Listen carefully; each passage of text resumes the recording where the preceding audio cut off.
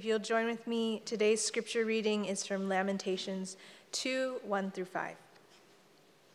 In our Pew Bibles, this is page 686. How the Lord in his anger has set the daughter of Zion under a cloud. He has cast down from heaven to earth the splendor of Israel. He has not remembered his footstool in the day of his anger. The Lord has swallowed up without mercy all the habitations of Jacob. In his wrath, he has broken down the strongholds of the daughter of Judah. He has brought down to the ground in dishonor the kingdom and its rulers. He has cut down in fierce anger all the might of Israel. He has withdrawn from them his right hand in the face of the enemy. He has burned like a flaming fire in Jacob, consuming all around. He has bent his bow like an enemy, with his right hand set like a foe. And he has killed all who were delightful in our eyes in the tent of the daughter of Zion. He has poured out his fury like fire. The Lord has become like an enemy. He has swallowed up Israel.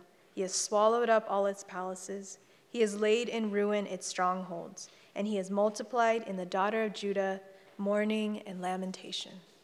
This is the word of the Lord. Good morning. You all can be in prayer for a bunch of guys that are still at the men's retreat in Mount Hermon. I think it ends later this afternoon. And glad to see all of you with the time change. It's still early for you, or you're okay? How's everyone doing with their Lent tools? Not good, huh? How's the fasting going? No. I have to admit the first service is much better than you. There was a lot more nods. This one seems to be more of these. How's prayer? We'll talk more about that in this sermon. The reading, how's that? Chapter 3 is tough, huh? It's long.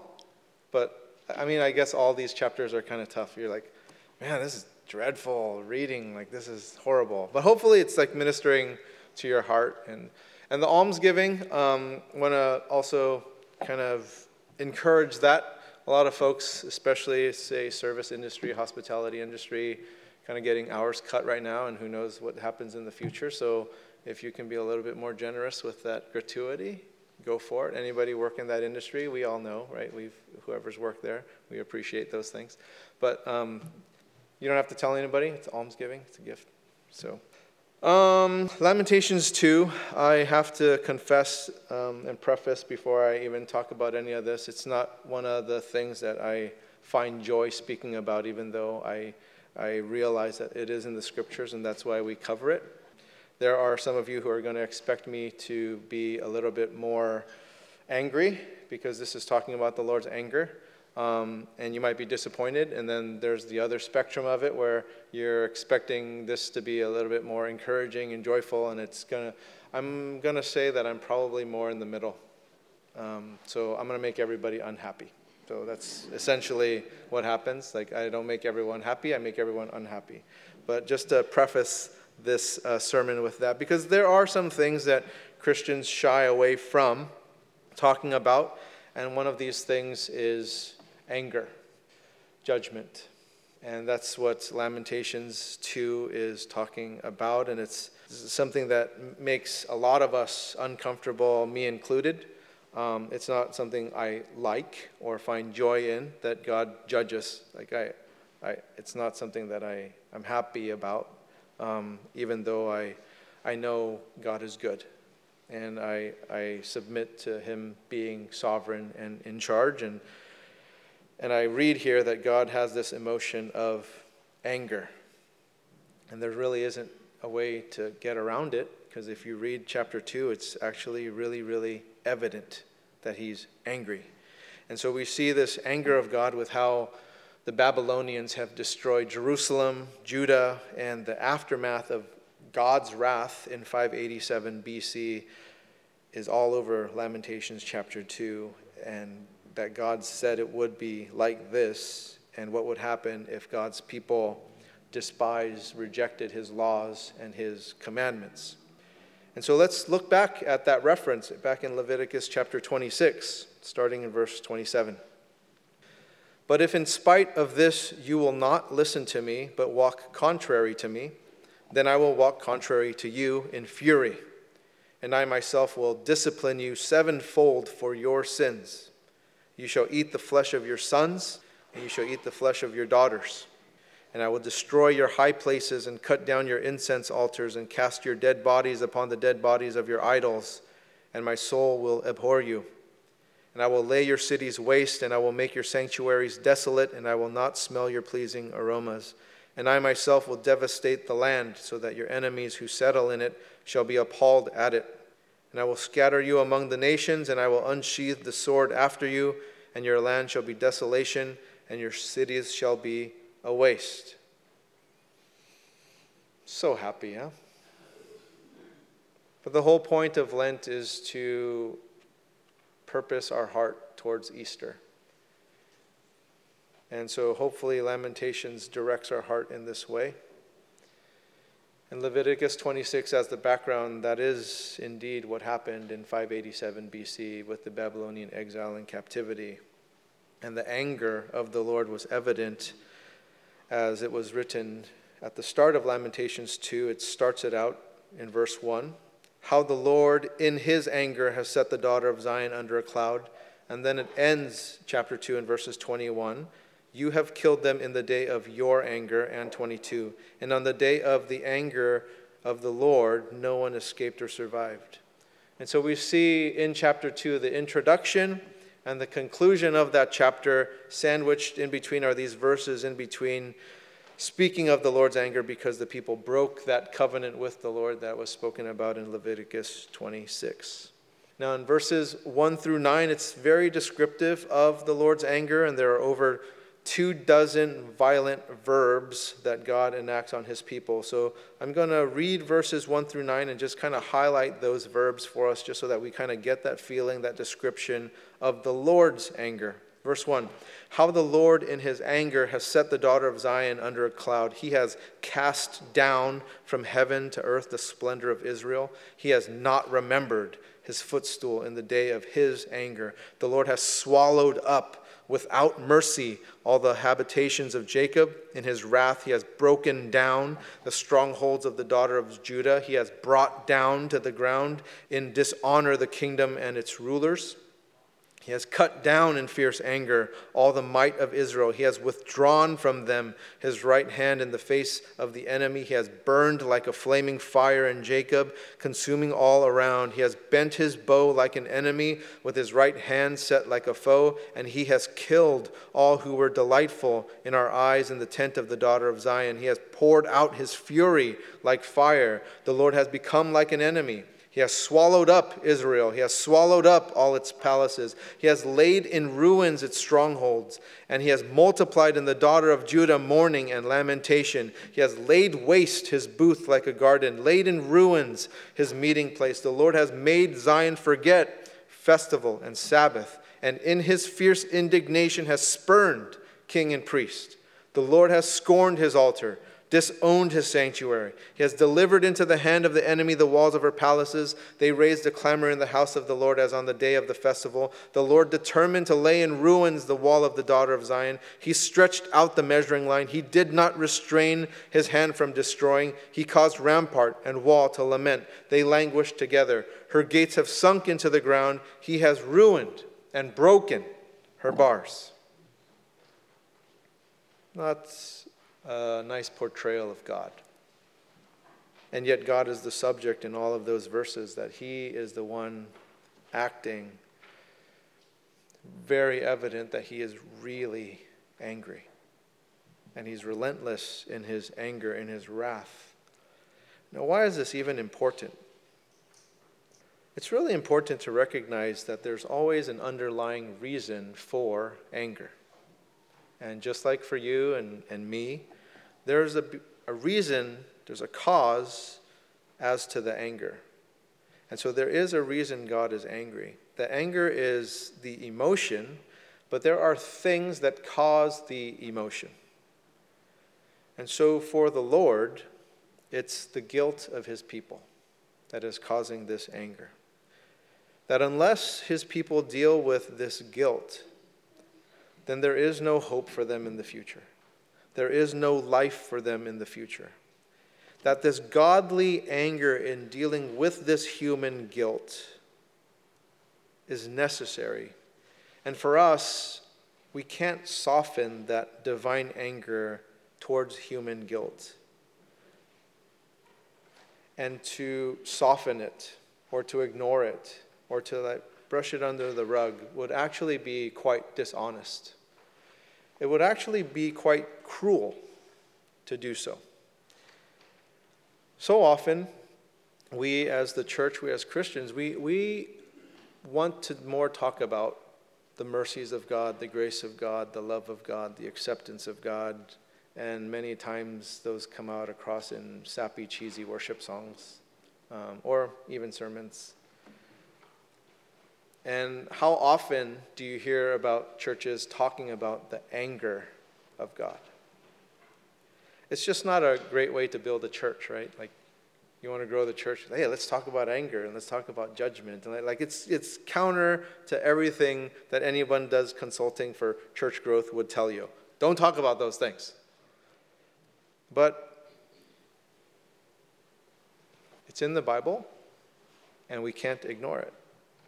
It's here. And so how often do churches just conveniently skip over things?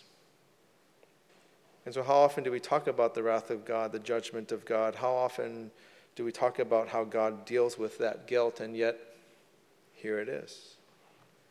And we are needing to get a complete picture of God. And yes, God is love. But we have to get the complete picture of that, and that we can't cheapen that love. And so let's turn to Romans chapter 1, starting in verse 16, to help us get a more comprehensive look at the love of God. Verse 16, "For I am not ashamed of the gospel, for it is the power of God for salvation to everyone who believes, to the Jew first and also to the Greek. For in it the righteousness of God is revealed from faith to faith, as it is written, the righteous shall live by faith. For the wrath of God is revealed from heaven against all ungodliness and unrighteousness of men, who by their unrighteousness suppress the truth. For what can be known about God is plain to them, because God has shown it to them. For his invisible attributes, namely his eternal power and divine nature, have been clearly perceived ever since the creation of the world in the things that have been made. So they are without excuse. For although they knew God, they did not honor him as God or give thanks to him, but they became futile in their thinking, and their foolish hearts were darkened. Claiming to be wise, they became fools." And we all know people like this. People who actually seem to be like really, really good people. People who are for social justice. People who take responsibility in our political system, and they vote. They are polite, and they have manners, and yet they don't take into account God at all. It's just more based off of who they are and who they think a good person is. And you look at them, and they actually seem to be doing quite well in life, with a good job and a nice house and a nice family. They're healthy. Things seem to be going really, really well for these people who don't know God. And yet they're still held accountable to God. And yet there's never been given a thanks to God, even though they have so much. That God, the giver of good gifts, has provided so much, yet not an ounce of honor, not an ounce of thanks have been given to God. And I think there is a tad of wickedness in that neglect. And even though they may be polite in this paganism, would God be just in his wrath toward those who do not honor him or give thanks to him at all?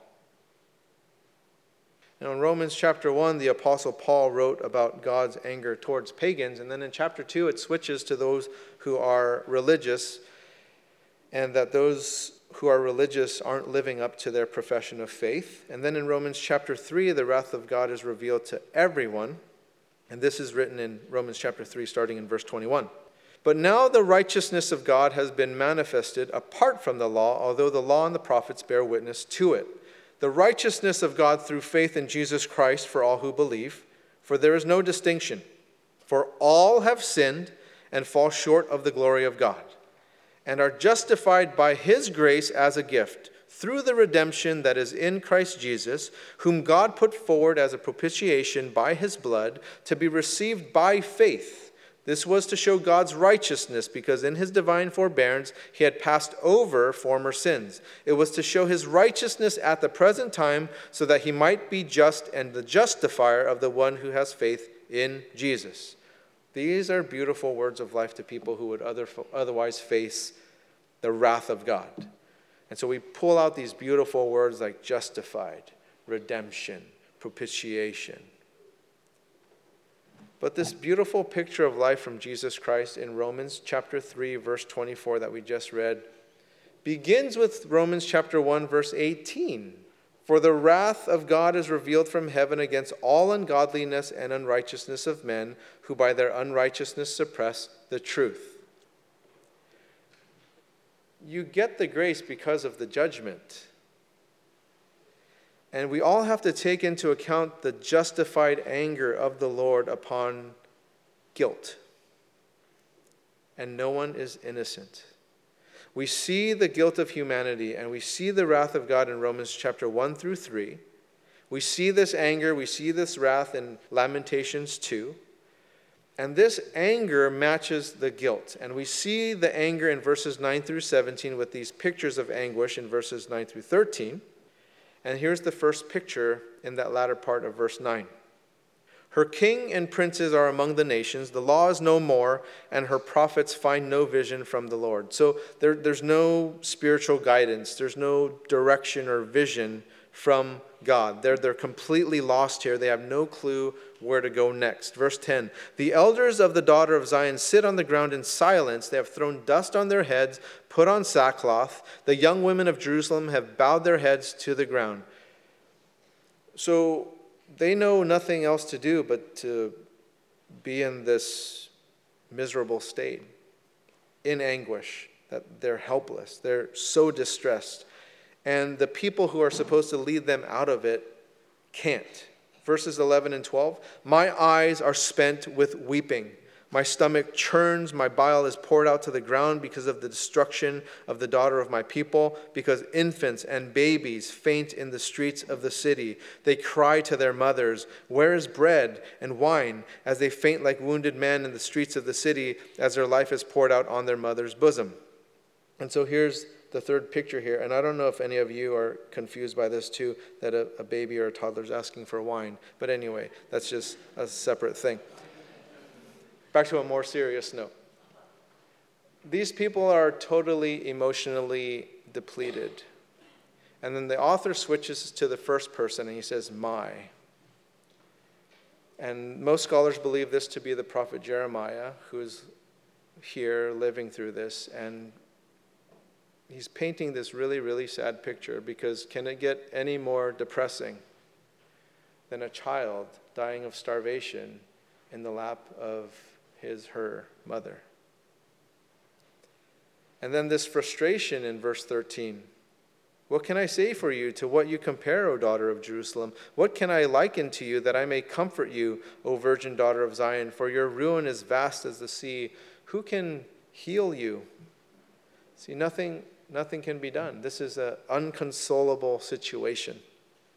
And here are these pictures of anguish, and then this picture of people unable to see.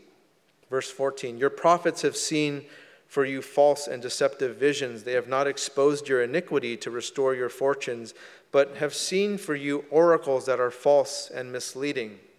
And so their leaders are unable to see the truth. And we saw this when we studied the book of Amos.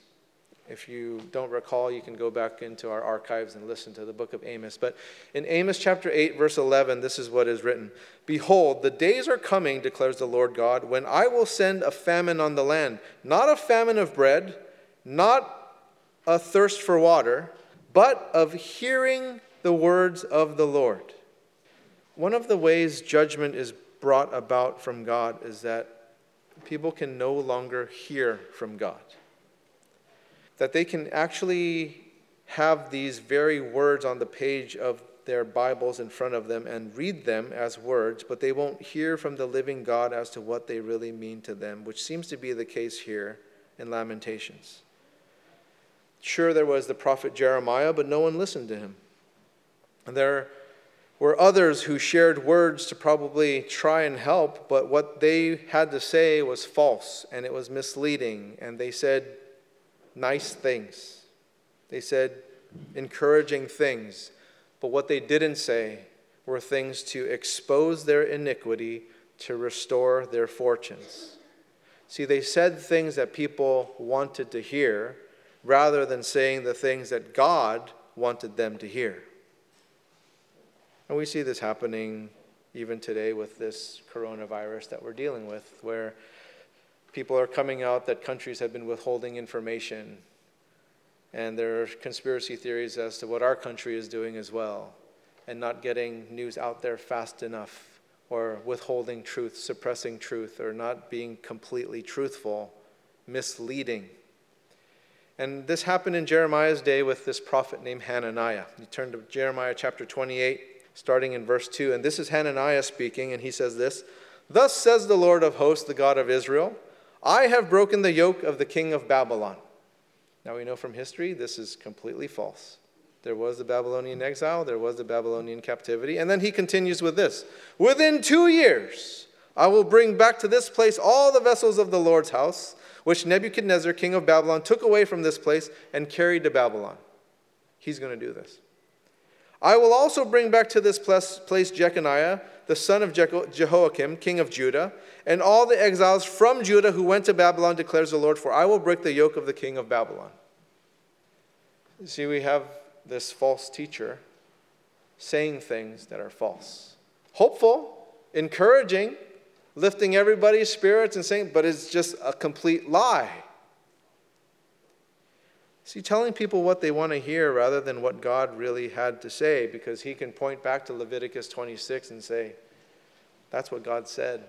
And I know it's tough to swallow, but that's what he said. And he hasn't spoken to any prophet about how I'm going to do this in 2 years and all this kind of stuff.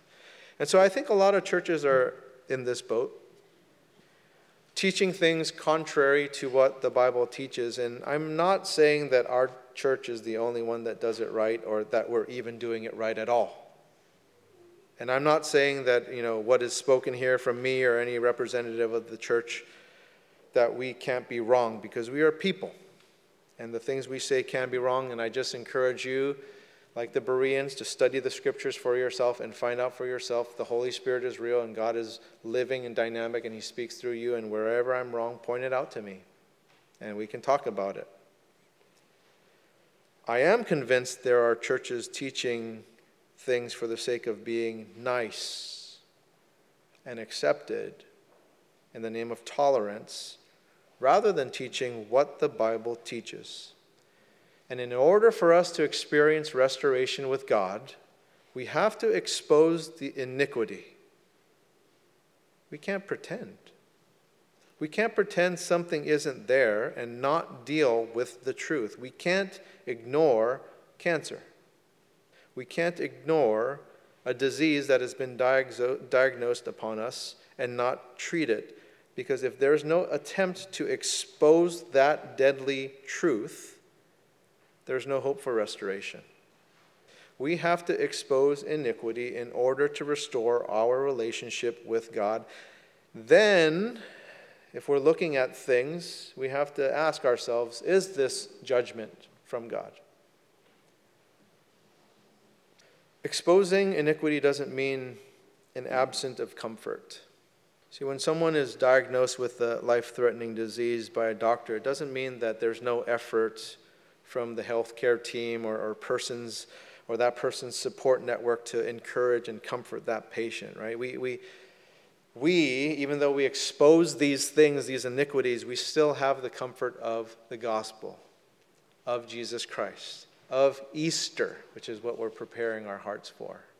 We still have that comfort and that hope. But we do need to expose those things that are killing us spiritually. To expose that pride, to expose all those false motives and intents and whatever those things are holding us back. We need to lay that bare.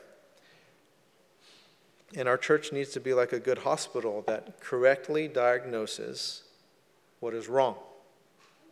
We need those good CAT scans and lab results and x-rays that give us the truth, not just what we want to hear. Right? Hospitals, doctors that suppress that truth or just give us what we want to hear are not good for us. And the word malpractice comes to mind. Yeah? Like they're not doing their job. And then the bad news in Lamentations 2 doesn't just stop there. It actually keeps going. Verses 15 through 17. All who pass along the way clap their hands at you. They hiss and wag their heads at the daughter of Jerusalem. Is this the city that was called the perfection of beauty, the joy of all the earth? All your enemies rail against you. They hiss, they gnash their teeth, they cry. We have swallowed her.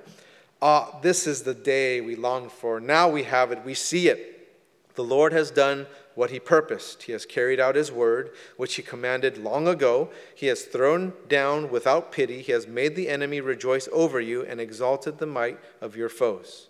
And so verses 15 through 17 are the response of the enemy. They're cheering at the demise of Judah, Jerusalem. What do these verses say to us? Well, verse 17 is a summary of verses 9 through 17. Let's reread that. The Lord has done what he purposed. He has carried out his word, which he commanded long ago. Leviticus 26. And here's the thing. The Lord is faithful to what he says. He is faithful even in his judgment. He is faithful in his anger. And what God says, he does. He's faithful to bring judgment, Leviticus 26, and he does what he says, which is actually where our hope is found. Because if he is faithful to everything that he says, including his judgment, God is also faithful to everything he says in regards to restoration, grace, mercy, love. He is faithful to all of it. So you look back to Leviticus 26 at the judgment and at the anger, and let's continue Leviticus 26 down to verse 44. Yet for all that, when they are in the land of their enemies, I will not spurn them. Neither will I abhor them so as to destroy them utterly and break my covenant with them, for I am the Lord their God. See, God is faithful to everything he says. Not just the judgment and the anger, or not just the deliverance and the restoration, but for all of it. God is true to what he says. Look at Revelation chapter 3, starting in verse 19. Those whom I love, I reprove and discipline. So be zealous and repent. Behold, I stand at the door and knock. If anyone hears my voice and opens the door, I will come in to him and eat with him, and he with me. And so we read of God's faithful judgment and faithful grace at the same time there in Revelation. And so a question for us to think about. Could we ever experience the grace of God, the mercies of God, if there was no judgment, if there was no anger? How can we have the comprehensive love of God if we don't have the judgment or the anger? How can grace be experienced outside of judgment? And so let's look at the last 5 verses, which is a response to God's anger. Verse 18, their heart cried to the Lord, O wall of the daughter of Zion, let tears stream down like a torrent day and night. Give yourself no rest, your eyes no respite. Arise, cry out in the night, at the beginning of the night watches. Pour out your heart like water before the presence of the Lord. Lift your hands to him for the lives of your children who faint for hunger at the head of every street. And so verses 18 and 19, after all that devastation, this is a call to prayer.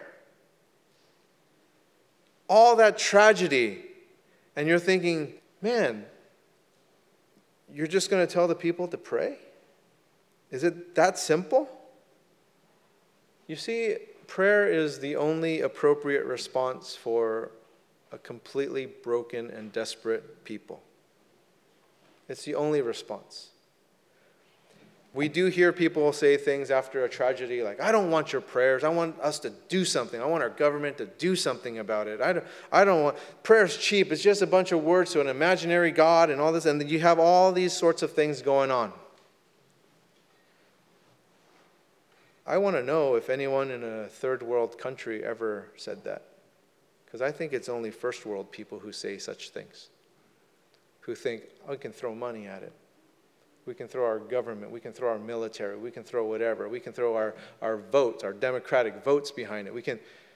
That's a first world problem, I think, that they're talking about. No prayer. When you have nothing, you don't have a vote. You don't have money. You don't have a military. You have nothing. What else can you do in such desperation but to pray? It's the only thing. Put yourselves in the shoes of those in the Babylonian captivity and exile in 587 BC who have become a slave race, pulled out by their noses in fish hooks 900 some odd miles across the desert, given new names, made to worship new gods, everything stripped from them. There's nothing else to offer but prayer. And this is what they offer. Verse 20, look, O Lord, and see, with whom have you dealt thus? And the only petition in this prayer is to look in verse 20. They don't even ask for deliverance. They don't even ask for things to get it easier or anything like that. They're asking God to look and see. And it's a repeated prayer that we read from Lamentations chapter 1 and in verses 11 and in 20.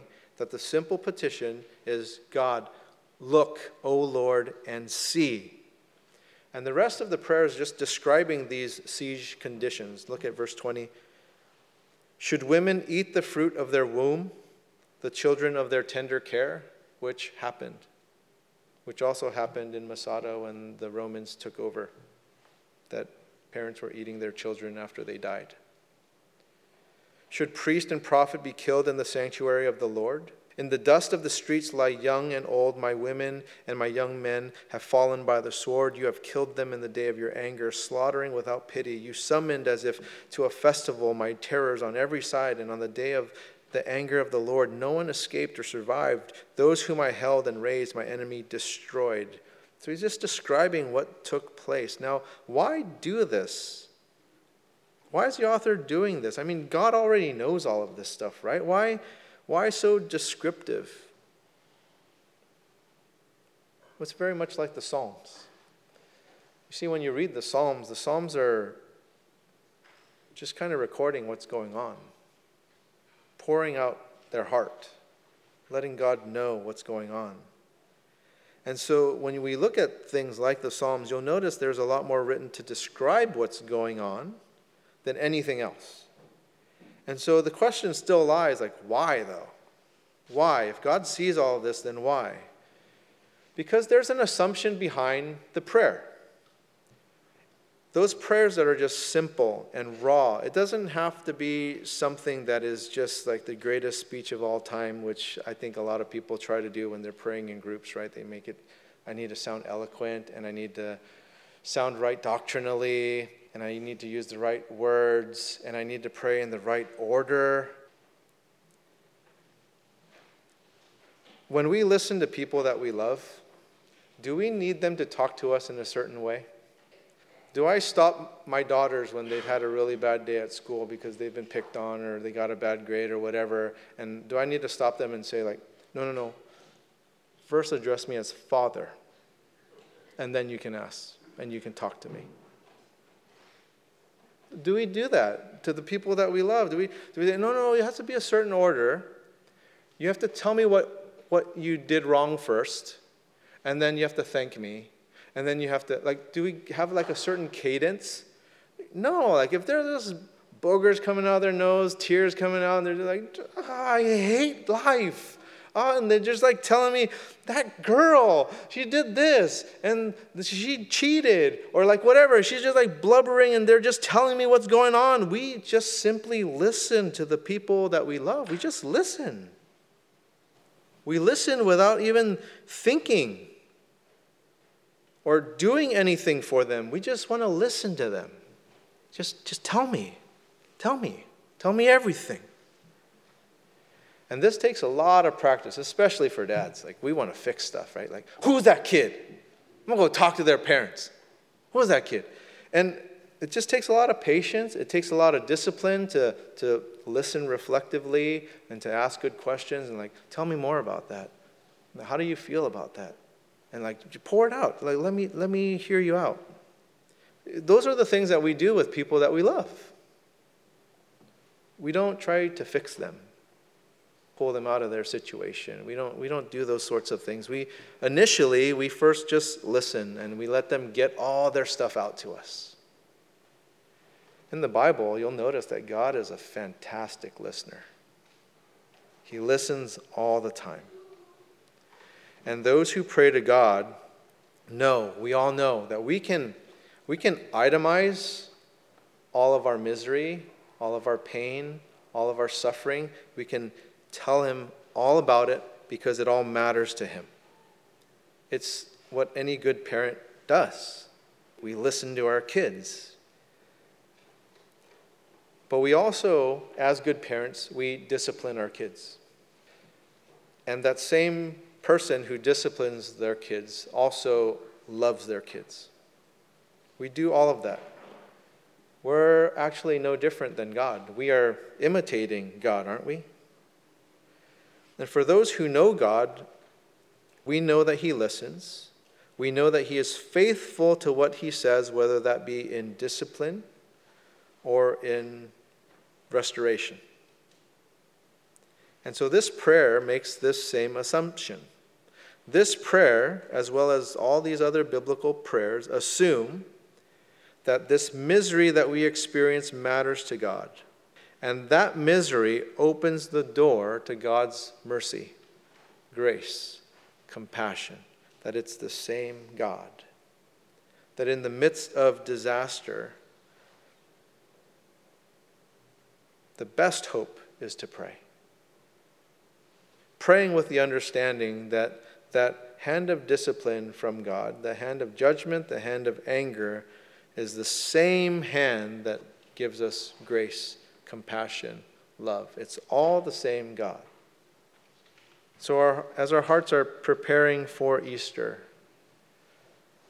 part of this prayer here, as you open it up, is look, O Lord, and see. It's not necessarily asking God to fix anything or to reveal to us things as we share with him what's going on in our hearts. And then I have to say, this has been a very tough discipline just to kind of focus on, Lord, look and see. And I've noticed that as I'm sharing things that are going on in my own family, my extended family, in our city here, in our state, in the world with what's going on, and putting those things before God, that as he's listening, I'm also getting this heart of gratitude, realizing the grace portion, how much God has provided, how much God loves, how much compassion he has. Those things are opening up as I just simply share. And just as you guys are reflectively listening to people in your life, they tend to have some self-revelations, don't they? They start talking and they start noticing things. They start seeing things differently. And you don't even have to counsel them on anything. You just have to ask them for clarity or tell me more about that. And they start talking and then light bulbs start clicking on their own. And that's essentially what this prayer is. Lord, look and see, and then you'll start seeing things yourself. So I encourage us to do this. Let's pray. Lord, look and see what each individual is going through here. Lord, look and see what our church is going through. Lord, look and see what our city, what our state, what our country, what our world is going through. Please speak to us. Please don't bring a famine where we cannot hear you. In Jesus' name, amen.